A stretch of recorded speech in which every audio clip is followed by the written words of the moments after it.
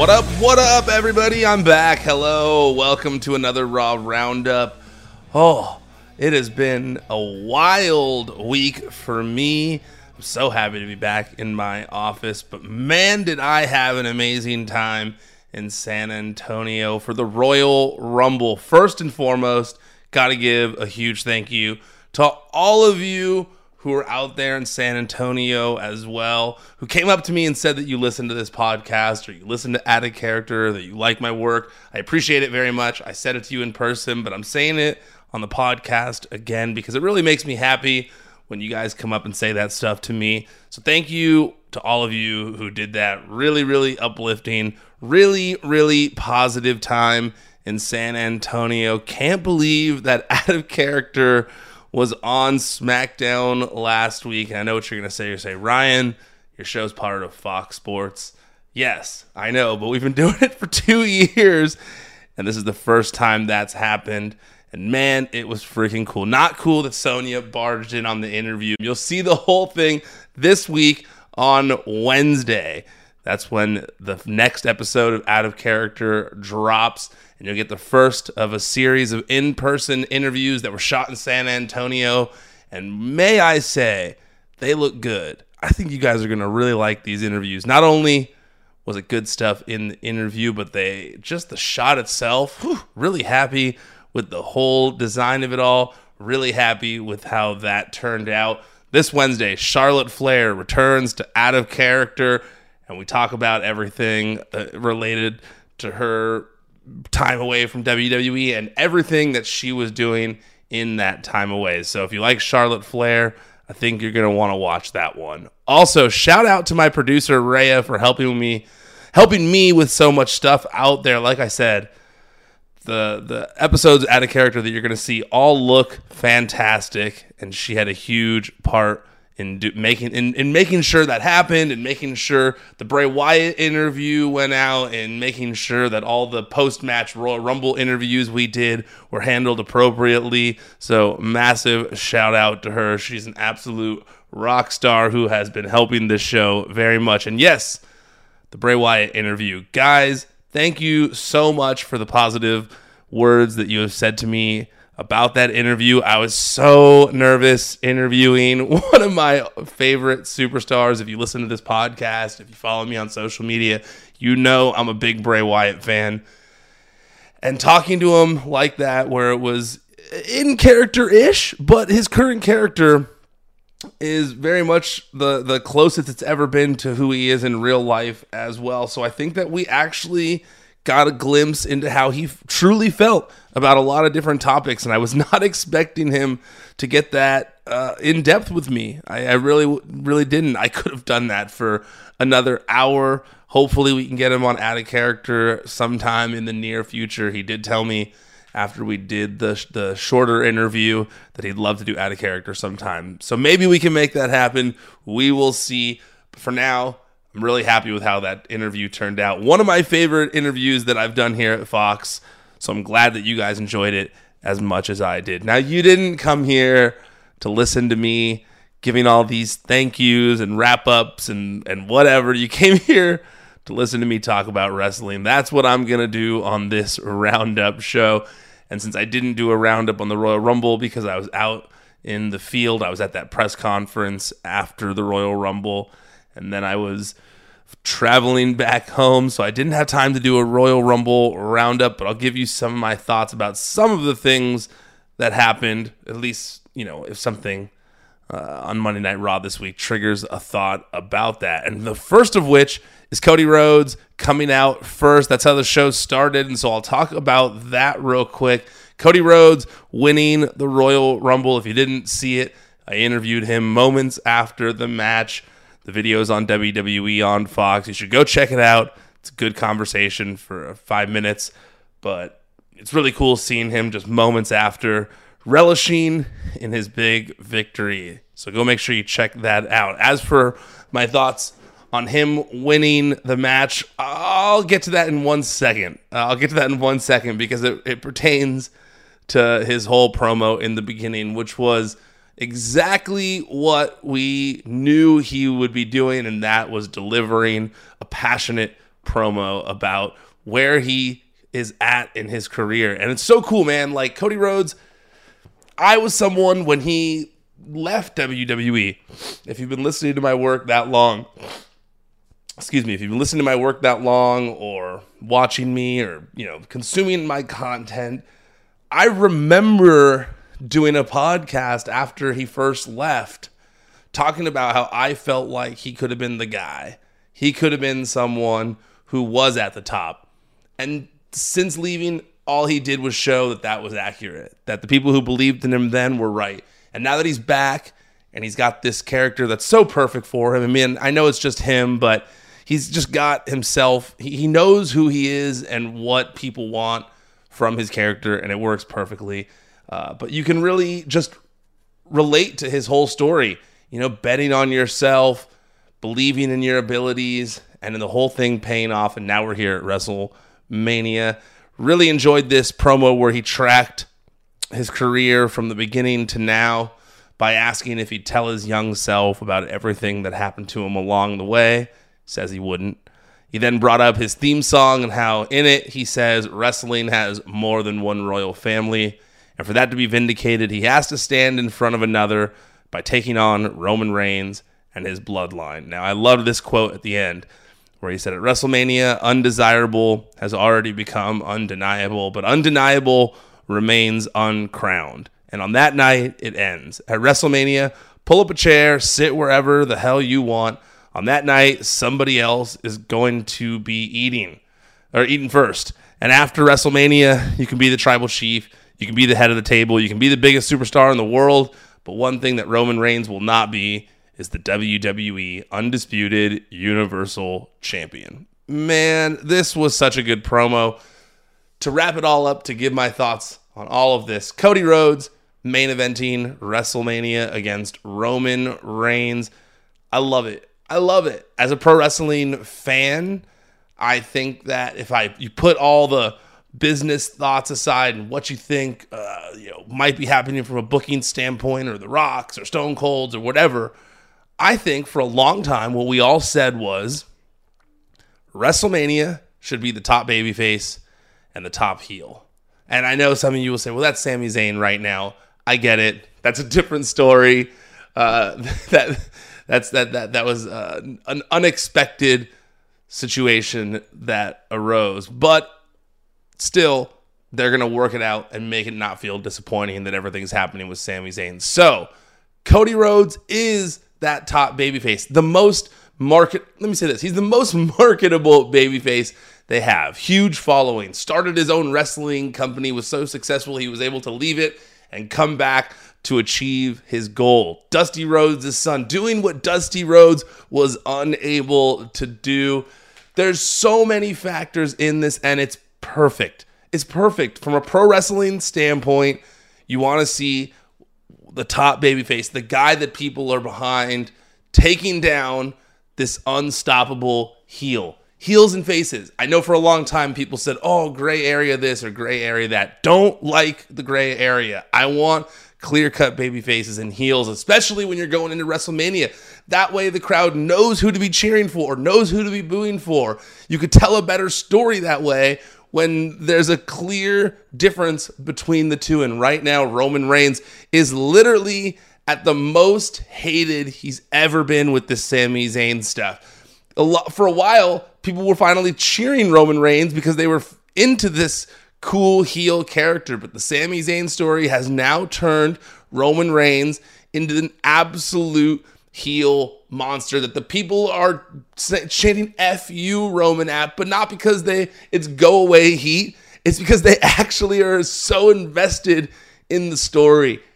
And now we get Cody Rhodes coming in here, a guy who a lot of fans believed in then, finally getting his chance to take down Roman Reigns and taking something that he wanted 10 years ago. This promo encapsulated all that so perfectly, and man, I am so hyped for Roman Reigns versus Cody Rhodes. I think this story is going to be a chef's kiss.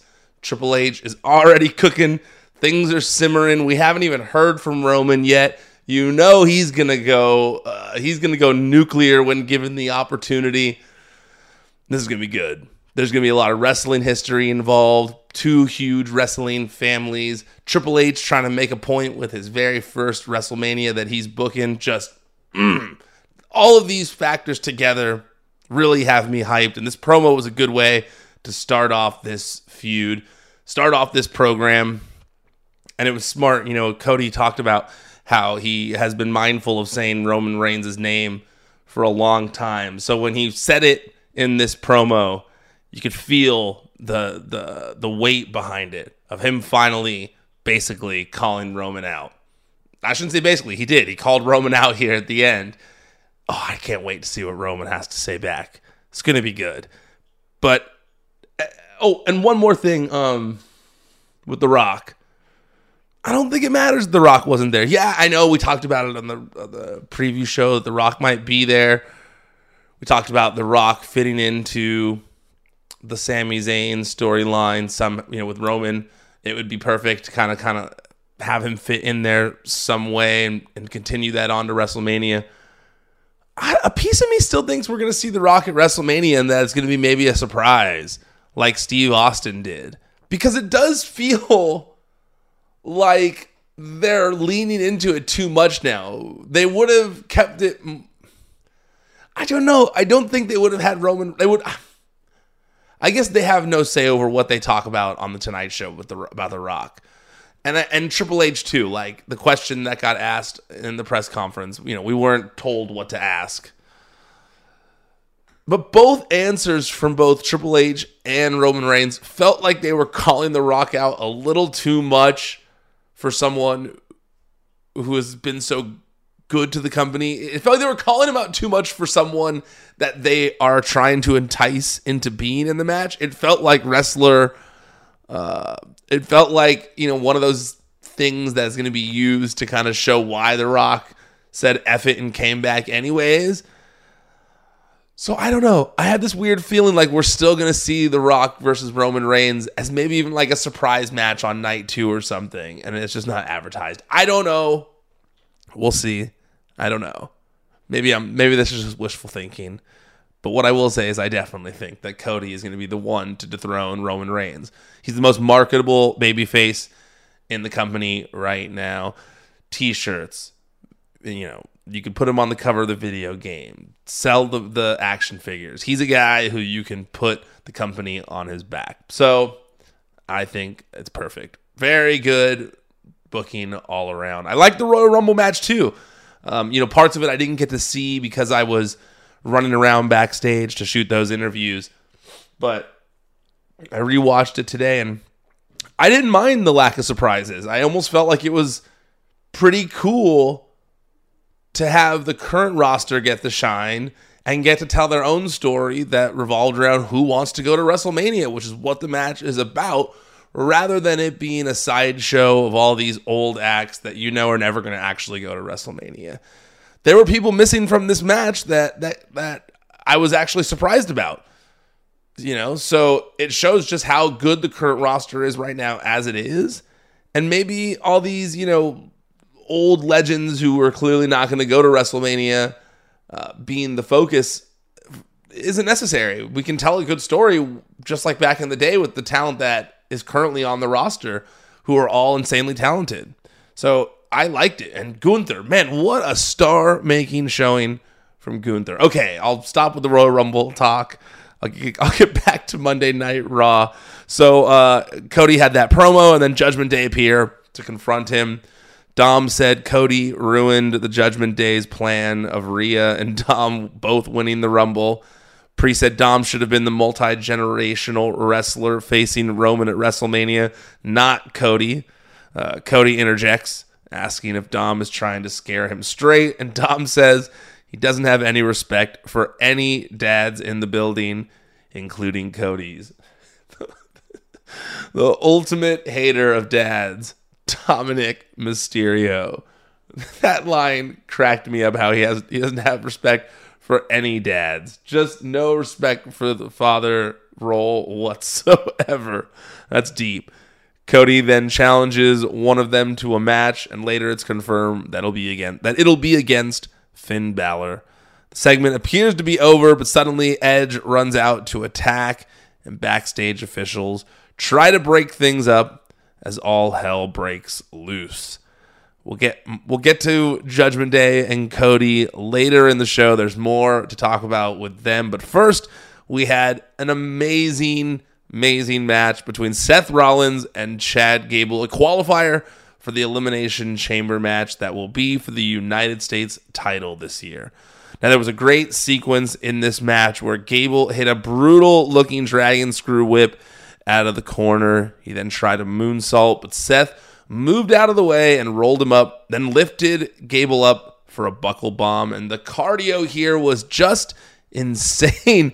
He tried to pick up Gable, and you could see him struggling briefly for a second, and it was just like, oh, is he gonna do it? But the strength that he had, where he held it for a second, kept his power in, and then shot up, I just went, whoa, that is some strength right there. That's all that CrossFit Jesus work right there from Seth Rollins. Gable also, sorry, didn't mean to have my phone on. Sorry, I thought I silenced it. Did I silence my computer? Oh, I didn't. That noise just made me silence the computer, so you're welcome, everybody. Gable also bridged up at one point in the match from a pin attempt, and then hit an awesome cliffhanger DDT for a close near fall.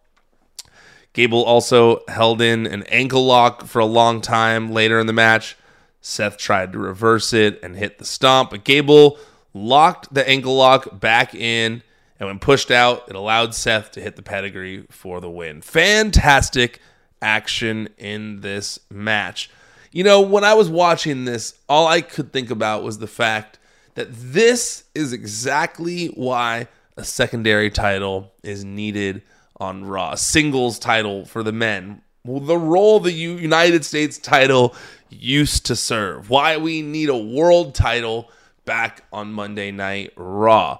And that's because Chad Gable is so damn good. He's so damn good. And I fear that it's going to take a lot for him to ever become a world champion. And that's not, I don't know why that is necessarily. But I do feel like the only way to convince people that he might be worthy of a world title is to hold a secondary title. And I just don't know if he's going to get that focus of the show rub anytime soon. But if he held a secondary title, much like Gunther has held the IC title, if he was holding a secondary title on Monday Night Raw and just wrecking people kind of like Gunther is doing, I do think it would help raise his standing in the company, or on the roster, I should say, because in the company, I'm sure he is looked at very highly. I'm not saying it's a knock on the way they're using him either. I just think that this is how a secondary title is how you convince the people who need convincing that someone is worthy of being a world champion. And when you watch a match like this, you just say to yourself, God, I hate to compare him to someone else, but he really is so much like Kurt Angle.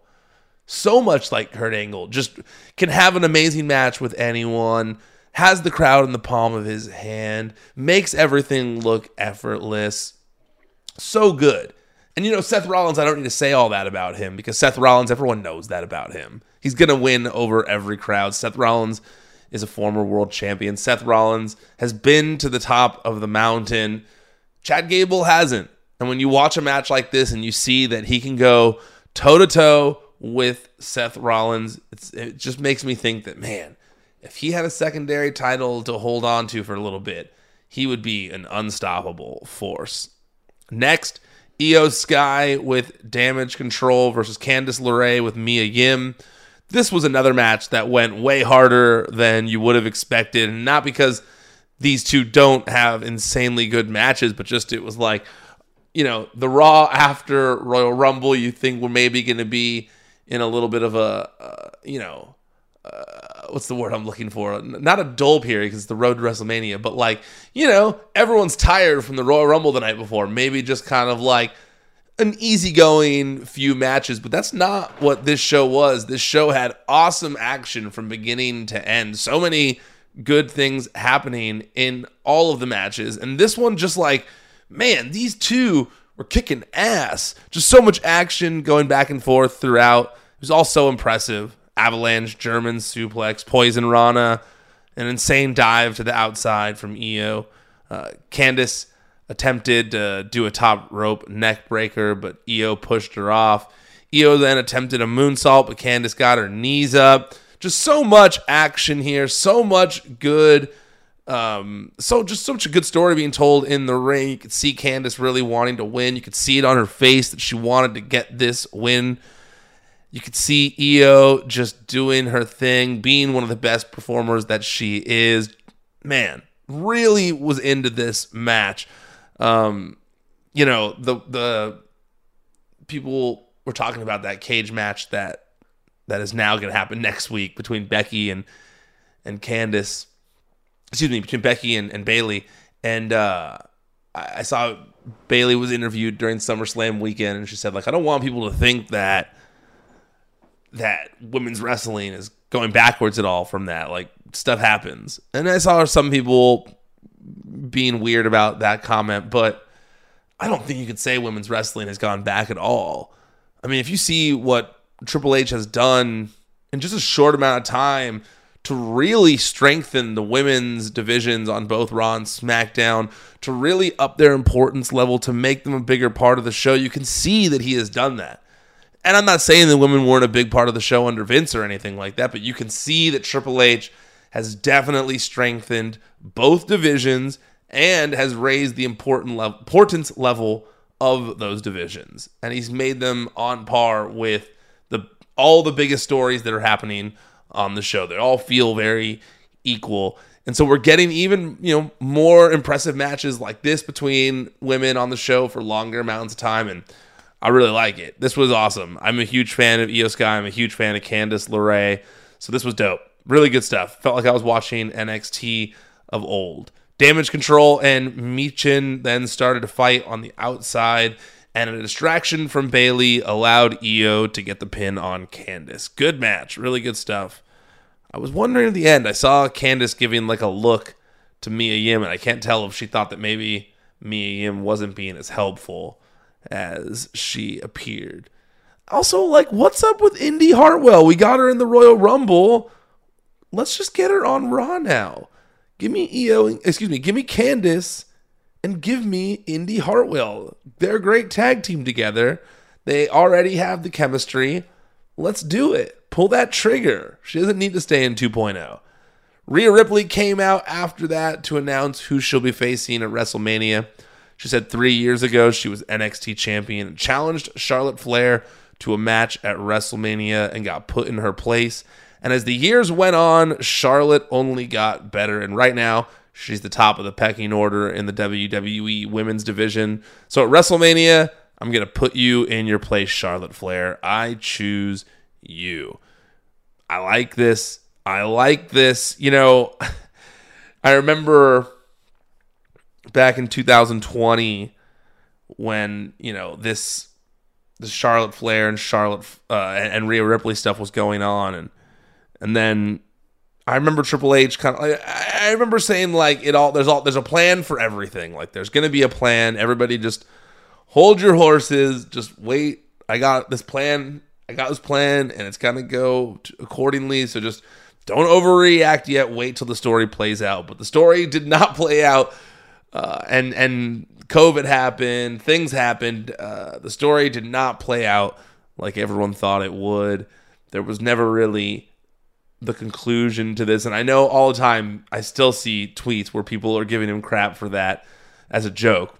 So now I think it's hilarious as we head into his first WrestleMania. He's vindicating the story that he wanted to do when they were originally feuding back in 2020. That's smart. I think that's cool. I think that, even he said at the time that, like, not everything, I think a little bit later, he's since said that, like, not everything happens the way you expect, but I think that Rhea has grown as a performer since then, and things along those lines. And when you look at Rhea now, she really has grown into such a stronger performer than she was when she first was having those interactions with Charlotte Flair. Especially now that she's in this Judgment Day, I feel like this Judgment Day has absolutely helped her blossom into one of the top women in the entire company. People are all about Rhea Ripley. You see people, even people in the company, like Kathy Kelly and Dakota Kai, making fan TikToks with her, showing how much of fans they are on TikTok of Rhea Ripley. So Rhea Ripley is just awesome right now. She's killer, so good. So I think that making the match Charlotte versus Rhea to play off of that, to fix what didn't happen in the original story he'd planned, I think it makes a lot of sense. You could tell that he wants to fix a lot of the things that he had tried to make happen, but then got thrown out of whack by somebody else's booking. I feel like a lot of times in NXT, he was setting things up. He was setting up the fact that, he was serving up all of these different options to Vince, and Vince didn't typically take them. Vince wanted to do his own thing. And you can see that since Triple H has taken over the booking, he's really trying to take those meals that he had served up and make them happen now. And I think that doing this match does make a lot of sense. It does.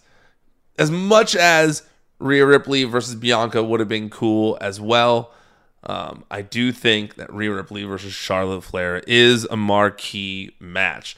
Plus, it makes a lot of sense when you think about it that Triple H's first WrestleMania that he's booking, in two of the headlining matches, he has the extremely talented children of men that he held in high regard as both wrestlers and mentors. The son of Dusty Rhodes, the daughter of Ric Flair. Of course, he holds those guys in such high regard, and thankfully they have children who are insanely talented and have earned those spots. But it's cool nonetheless. I also wonder in all of this, with Rhea choosing Charlotte Flair,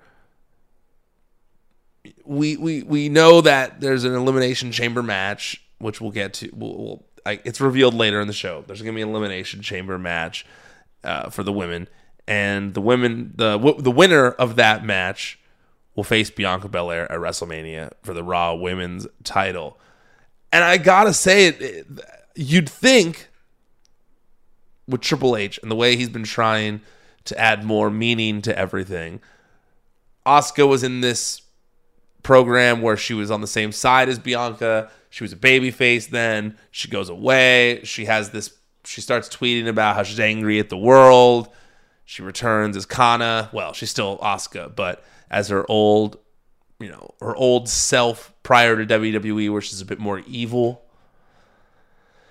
And now that she's a heel, if I'm just looking at everything, I would imagine that Asuka versus Bianca at WrestleMania has to be the plan. Because with Bianca Belair, she should just be getting fed the best heels possible and Hulk Hoganing her way through them. Bad comparison, but how about this? John Cena-ing her way through everyone. And just, you setting her up with a monster heel, she takes him down. Because Bianca Belair is an absolute superstar. This is someone that you can anchor any show's women's division to. She's so good. She speaks to the audience that watches. What she does resonates with the viewers all across the board. She is a perfect babyface. She's jacked. She's a good role model. She's a fantastic wrestler. All of these things, you go just keep setting her up with monster heels and you're going to make money. If I'm looking at it from that perspective, Asuka as a heel at WrestleMania against Bianca Belair makes a ton of sense in my mind. even if it's kind of close to the story that Bianca Belair just had with Alexa Bliss, I still think this is the way to go. Asuka versus Bianca Belair. I'm super into that. Seth Rollins was interviewed by Kathy Kelly after that, and Kathy brings up Logan Paul eliminating him from the match, which makes Rollins visibly annoyed, and then he walks away. Do you think that we might get Rollins versus Logan Paul at WrestleMania? Obviously, Logan Paul is going to be in a WrestleMania match. Seth Rollins doesn't seem to have a clear thing to do at WrestleMania right now.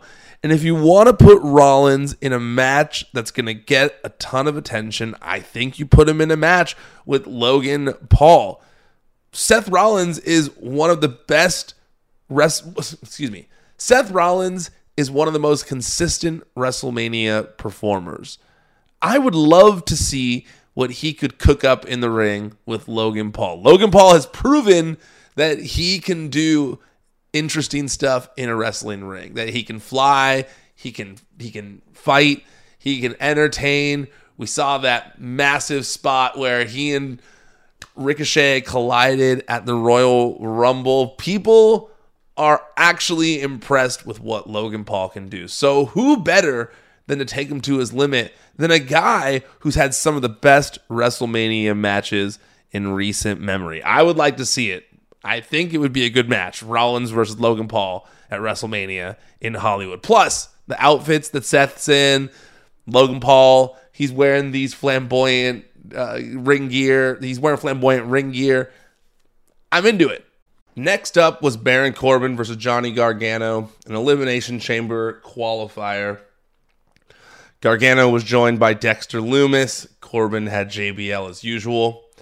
Gargano kicked out of the deep six. He also caused Corbin to run into the ring post and fall out of the ring, which allowed him to hit a big running dive through the ropes. JBL started freaking out, but Dexter got him in control with his axe, and then Gargano reversed the end of days into a pin to advance. I'm looking forward to seeing what Johnny Gargano can do in an Elimination Chamber match. And I gotta say, I don't know if I ever would have expected to say that sentence. I'm not sure, because in a previous regime, I don't know if we would have seen him in there. But we all know, I don't know if everyone listening to this watched the golden era of NXT. But if you did, you know Johnny Gargano can have an epic match with when he's got other talented people on the other side of the ring as him. The guy can go. The guy can bust out some amazing stories when you give him the opportunity inside of that squared circle. And I can't wait to see what that man does with the Elimination Chamber at his disposal. I bet you he's going to have a lot of ideas and a lot of interesting things that he does in there. I also feel like it's going to be a blast for him. Just knowing that the guy is a huge wrestling fan, I think he's going to do wonders in that match. No, I don't think he's going to win the United States title quite yet, but I could see a world where they set up Johnny Gargano versus Austin Theory for the United States title at WrestleMania with this Elimination Chamber match, and then Johnny Gargano wins the United States title at WrestleMania. Because then there will be it will become the secondary title again. And then, well, I say that because Cody's obviously going to beat Roman Reigns, right? But that's what I think will happen, is Cody will beat Roman Reigns, the U.S. title becomes secondary again, and I could see Johnny Gargano being the United States champion for a little bit. I think it has to happen. I think that's something that will take him, that will give him an opportunity to see what he can actually do as a performer who is a champion on the main roster. Next, there was the VIP lounge with Austin Theory. Theory says that he used to watch these as a kid, and now he's here to make it relevant again. After some back and forth, MVP asks where his head is at, heading into the Elimination Chamber. Theory says he's the ruthless aggression this era needs, and that he's already been through an Elimination Chamber, having to face Brock inside of it. This leads to MVP warning him that he doesn't know who he'll face inside the chamber.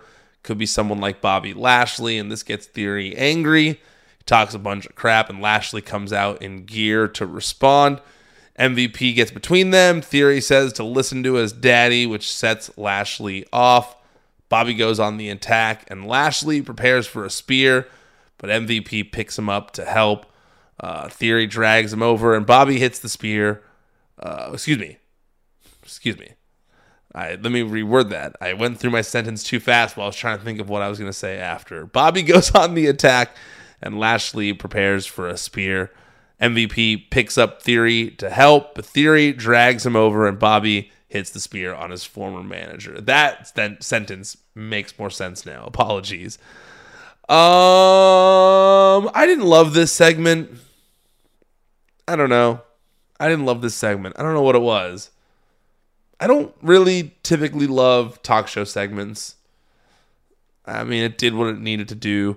But these are two heels, both healing on each other, and it was kind of hard to figure out whose side I was supposed to be on in watching this. But of course, Lashley coming out, I'm into. I don't think he's going to win the United States Championship. I just don't see Brock and Lashley needing the U.S. title for their program at WrestleMania. I don't know. I just don't see it. I think it would help someone else's match much more. Bobby versus Brock already has big time allure to it as it is. It doesn't need a belt to make it more important. So yeah, I don't see that. But I did love the way Bobby Lashley eliminated Broccoli. Broccoli? The way, God, this is what happens when I get no sleep after 4 days in a row and I try to push myself to podcast. Please, nobody tell Brock Lesnar that I called him broccoli by accident. I loved the way that Bobby Lashley eliminated Brock Lesnar from the Royal Rumble match. It was one of the few parts that I was out there on the floor for during the show, and I was hyped. They really just played that whole thing. That whole segment was played up perfectly between the Gunther and Brock stare down and then Lashley's music hitting. Just I really, really thought they handled that whole portion of the match so well. Sucks that it didn't allow Baron Corbin to get more time in the match because Brock Lesnar flipped out and then took it out on him. But I did think that the way they made Lashley look so strong there was fantastic. The Judgment Day respond to Edge's attack after this, and Balor says Cody has been stealing from him for years, so tonight he's coming to collect. Then after the commercial break, Miz is shown in the ring complaining about all the wrongdoings against him as of late. Adam Pearce comes up and says that lucky for him, there's been another man looking for an opportunity all night backstage, the newest member of the Raw roster, Rick Boogs. He then tries to book a match between Miz and Rick Boogs, but Miz is offended at the thought of wrestling Boogs in a suit. Pierce makes it official anyways, though, and we get Rick Boogs versus The Miz. Boogs wins this one with a gorilla press front slam. I see so much potential in Rick Boogs. I think Rick Boogs could be a future world champion. You guys might scoff at that, but I think that the amount of charisma that guy has is off the charts. The strength that he possesses is insane. He's got so much electricity flowing within him, brimming with excitement and charisma. The guy has so much potential as a top talent. I'm just going to say it. Now, I realize he's not there yet. He's got to get more experience. He's got to get more time working with other wrestlers. But I do think that there is a ton of potential there. So that's why I say this next part. To me, what he was doing on SmackDown with Nakamura was massively over at the time. So over. And I realized that Triple H is most likely looking to restore Nakamura to his former glory, make him less of a silly character and make him more serious again. Make him like he was in NXT. I understand that. But the guitar entrance was pretty awesome. I do think that he'd still be a babyface, Nakamura, and there's no reason to take away that huge, I shouldn't say huge, but that overact from him. They were over together. The Pat thing, people loved it. People were enjoying their entrance together. It was awesome. I've seen it live. I enjoyed it. It was super fun. And I think that it would have helped him to continue to sit under the learning tree of Shinsuke Nakamura for a little bit and continue to gain more experience. Because what he was doing here on Raw this week, it reminded me more of what he did in NXT when he was doing the Boogs Cruise stuff. And as much as people enjoyed that, it wasn't very over. It wasn't as over as what Boogs and Nakamura were doing together. So I hate to be down on the return of Rick Boogs because I am so freaking stoked that he is back. Like I said, huge fan of the guy. I just don't know if I think that making him Warrior without the face paint is the way to do it. Especially when he was already so over in what he had been doing before. Next, Alpha Academy are shown walking backstage when we see Maximum male models in the corner looking at Otis. Masse and Mansois seem grossed out, but Maxine says that he's perfect. That's all we got. Got a little brief tease on what's happening there. Happy to see Maximum male models getting an opportunity with a storyline on TV.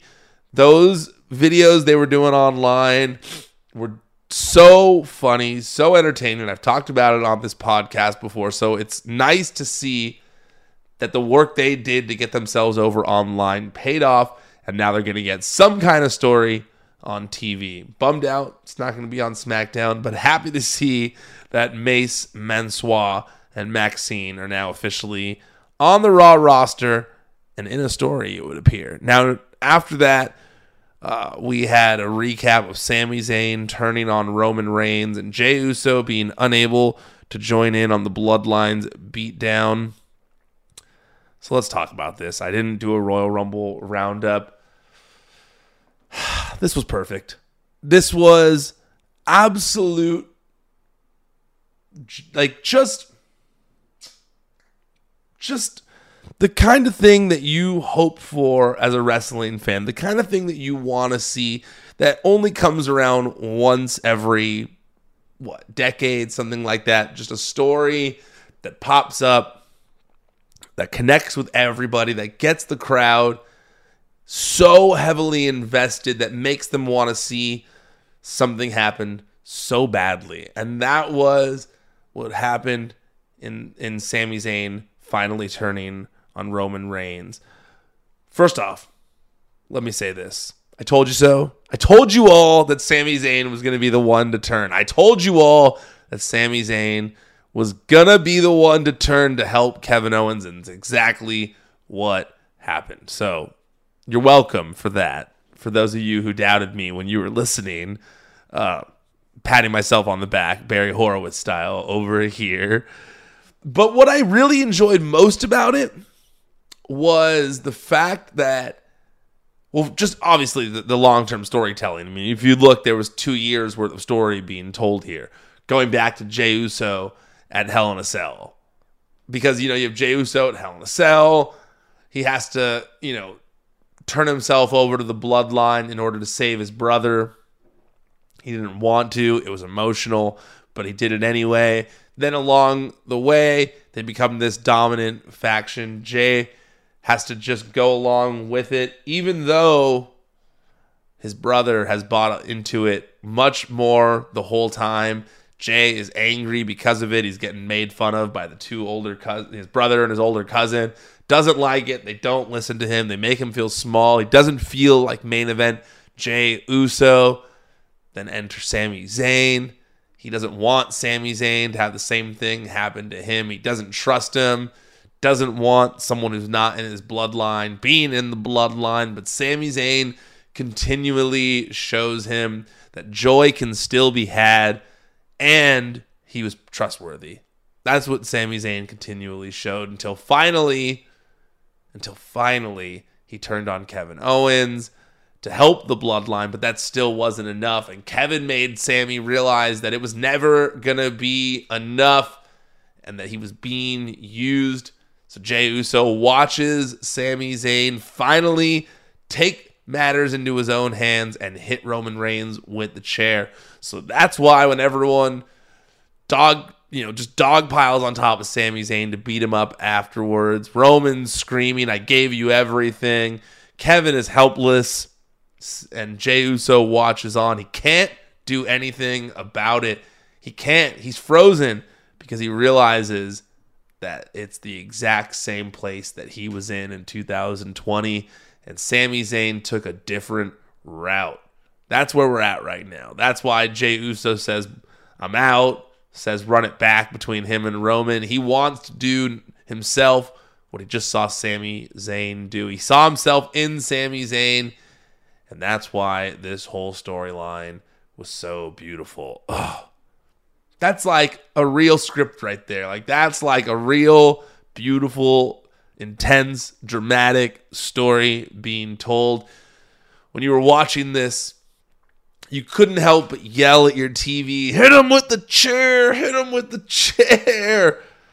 That's what you want. You want to be yelling at your TV. You want to be cheering for the good guy. I loved it. I loved it so much. I loved this segment so much that I was in a room backstage watching it because I was going to have to do the press conference right afterwards. And I forgot that the press conference was going to take place right behind me in the room that was connected to the room that I was in. And I was just loudly cheering at the TV the whole time. And then when it was over, I turned around and the media had already been seated inside the room. And I was still cheering at the TV. But it was worth it. Oh, so good. I hope you guys enjoyed it. I know you did. If you're listening to this podcast, I know you did. Because the only people who didn't like it are people who don't have good taste. Sorry. Okay, moving on. Bayley came out after this to continue to say that she's done with Becky Lynch. This, of course, prompts an entrance from Becky Lynch, who says they're not done until she says they're done, and that Bayley is dodging her because she doesn't want people to see that she's not as good as Becky. Bayley responds back saying, "I know you, and I don't like you, Rebecca. I think you're overrated. You're not good enough for all of this. You're not good enough to be champion again. You're not good enough to be in the ring with me one-on-one. You're not even good enough for your husband, Seth freaking Rollins. The only reason he married you is because he knocked you up. Brutal." Becky responds, surprised, saying all this time she thought they were fighting over wrestling. But whatever this bitterness she has towards her actually started in NXT. So let's end this where we began, in Orlando next week in a steel cage match that was supposed to happen at Raw 30. Becky tries to make this happen, but Bayley says no. So Becky drags Dakota Kai out from the back with her leg wrapped in a chair and threatens to hit Dakota over the head with it next. So Bayley accepts the challenge. Cage match next week. We're getting the cage match that didn't happen. Good. I wanted that match. Good. I'm glad we're going back there. Like I said earlier, we're getting the women's elimination chamber match. The winner will challenge Bianca for the Raw Women's title at WrestleMania. Pierce makes this announcement. The confirmed competitors so far, like I said, Asuka and then Raquel Rodriguez, Liv Morgan, and Nikki Cross, since they were at the end of the Royal Rumble. And that next week we'll get a fatal four-way for a spot in the match. Michin versus Candice LeRae versus Piper Niven versus Carmella. How good is it to call her Piper Niven again? No more Dewdrop. Good. Lastly, Chelsea Green appears here asking if Adam is the manager and complains about the unacceptable conditions she's been given tonight. Going full Karen with this new character. Fun stuff from Chelsea Green, who is a really talented person who honestly never should have been released in the first place. Never really got the chance. Never really got to do anything on the main roster of substance. And now she gets to do that. And I think that she's going to really shine in this role. She's super funny when she wants to be. She can go in the ring. Good stuff from Chelsea Green. I'm excited to see where all this goes. Dolph Ziggler versus Bronson Reed. After that, Elimination Chamber qualifier. Dolph hits the zigzag, but Reed kicked out. Ziggler went for a Fameasser, but Reed reversed it into a powerbomb and hit a splash from the top rope to win. Big win for Bronson Reed. But I gotta say, we need some more character development for the guy. We need some more. I don't think that a big win is as big if there's not as much meaning behind it. And by that, I mean, yes, it's an Elimination Chamber qualifier. Yes, he's getting the opportunity to be in a big match. But why should we care about this guy being in a big match? Now, I'm not saying that like I don't, because I do. I'm a fan of his. I'm a huge wrestling fan. But purely from just my critique standpoint, I would go, we really haven't been given a ton of reason to care about Bronson Reed.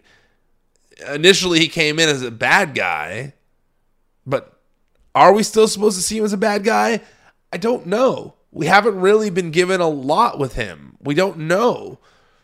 And I don't know if putting him in a match and that's of this caliber that quickly is the way to go. Yes, he's going to impress in that match. Yes, I'm going to enjoy it. But I do think that hopefully before we get there, there's a little bit more character development for Bronson Reed. Because if you didn't watch NXT, you don't really know anything about this guy. And if you did watch NXT, he's not really being positioned in the same way that he was in NXT. Something's changed. Tell us what changed. Tell us what's different. Tell us who Bronson Reed is. After that, Carmella is interviewed about her return, about her impending return. And she gets approached by Asuka, who is all flossy looking now, got fancy clothes on, sunglasses, gloves, looking real cool, looking real slick. But then Carmella says she's not scared of Asuka. And as she says that, Asuka in her fancy clothes begins oozing green out of her mouth and smiling, and Carmella gets freaked out, then walks away. Next, Rick Boogs celebrates his return with the Street Profits and Elias backstage. Boogs tells Byron that being back in front of the WWE Universe is electric. Elias seems unimpressed the whole time, and Byron reveals that Dawkins and Priest will be in an Elimination Chamber qualifier next week, as well as Elias and Montez Ford, and then all three bicker about who's going to win the United States title. Are we at the end of Street Profits? It kind of like is one of those things where it kind of always gets brought up. I don't know. We're going to have to see how that one plays out, but it's definitely something to keep an eye on if we might possibly be at the end of Street Profits and on the cusp of both of them doing singles. I think it might be time. Both of them are so good. I don't know if, I just think that it might be the time for them to start doing singles without breaking the team up. Just let them both start doing singles competition. I think it makes sense. Next, finally, main event, Cody Rhodes versus Finn Balor. Cody went for that drop-down punch, but Finn reversed it and stomped his pec. Cody later hit a disaster kick to Finn, who was on the apron, and then a running dive through the ropes. Judgment Day tried to attack while he was outside the ring, but Cody took them all out and continued to bring the heat to Finn. Cody went for the Cody Cutter, but Balor saw it coming and reversed it. And after the break, Cody landed it successfully, yet it still wasn't enough to put Balor away. The Judgment Day began to circle around Cody at ringside, and Edge came through the crowd to take out Dom and Priest. Rhea Ripley attacked Edge, but then Beth Phoenix ran out to hit a spear on Ripley. This distraction allowed Cody to hit 3 consecutive crossroads on Balor to get the win. Good main event here. It's just nice to see Cody back. So nice to see Cody back. I enjoyed him being in the Rumble, but I did feel as though Raw for a long time has been missing that number one babyface. Seth Rollins is a tweener. Bobby Lashley's kind of a tweener. Theory's a heel. Judgment Day is there. But I do believe you need that anchor. The person the show is about. And it's, the person the show that revolves around, the person at the top. And I do believe that that's Cody right now. As much as Seth Rollins held things up while Cody was gone, I do ultimately believe that this character that he's playing right now is better as the heel.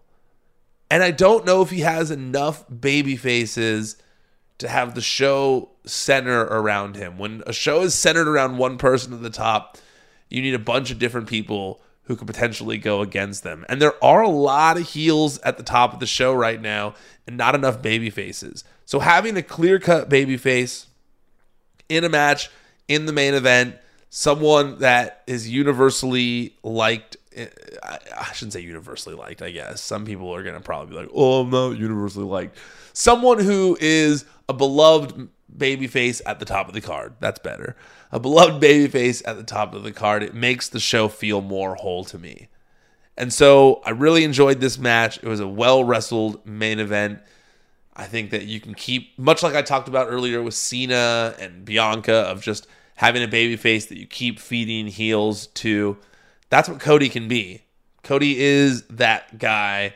When you put the title on him, he will be that guy. And you can see that from this match. You can see that, he could have a feud with Finn Balor. He could have a feud with Bobby Lashley. He could have a feud with Theory. He could have another feud with Rollins. There's so many possibilities. So I like having that anchor. Much like on SmackDown, we have Roman Reigns as the anchor. And they try to feed him as many baby faces as possible to keep things going. Now we got that on Raw, the opposite, with a baby face. That's good business. Very good business, in my opinion. Okay, I'm about to lose my voice. I haven't gotten a ton of rest in a week. I was up late drinking after the Royal Rumble. I'm tired. I can feel my voice slowly slipping away from me, so I'm going to end it here.